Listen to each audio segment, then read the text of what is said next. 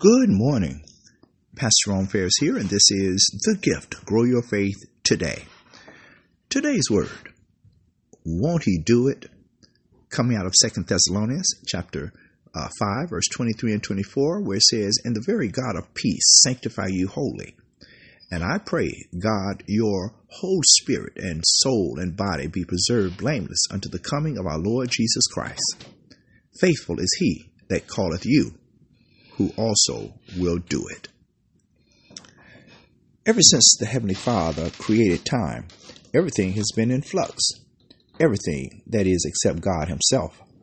The environment changes with the seasons, and in a similar way, our life also goes through seasons. Some are filled with joy, while others are characterized by difficulty.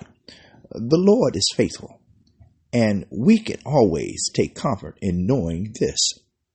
Faithfulness is one of God's unchanging attributes. It means that he always does exactly what he says he will do and acts in accordance with his nature. He can never deny himself. So when he promises to sanctify you entirely, you can count on him to make you more like Christ, even using the painful seasons of life to do so. God's unchanging nature and faithfulness are the foundation of our hope.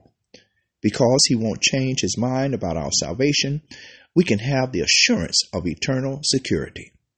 Since he is the sovereign ruler of the universe, we never have to fear that our world is out of his control. His plans were formed long ago with perfect faithfulness, Isaiah 25:1, and no one can frustrate them or turn back his hand.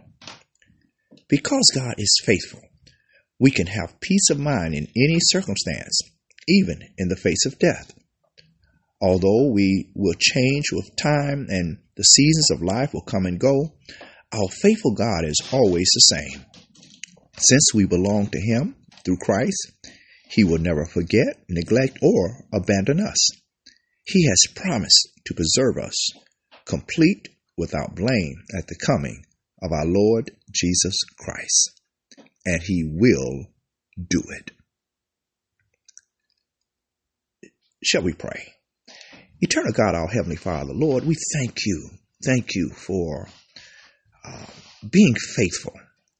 Thank you, O God, for your faithfulness being the foundation of our hope. That what you say you will do, you will do.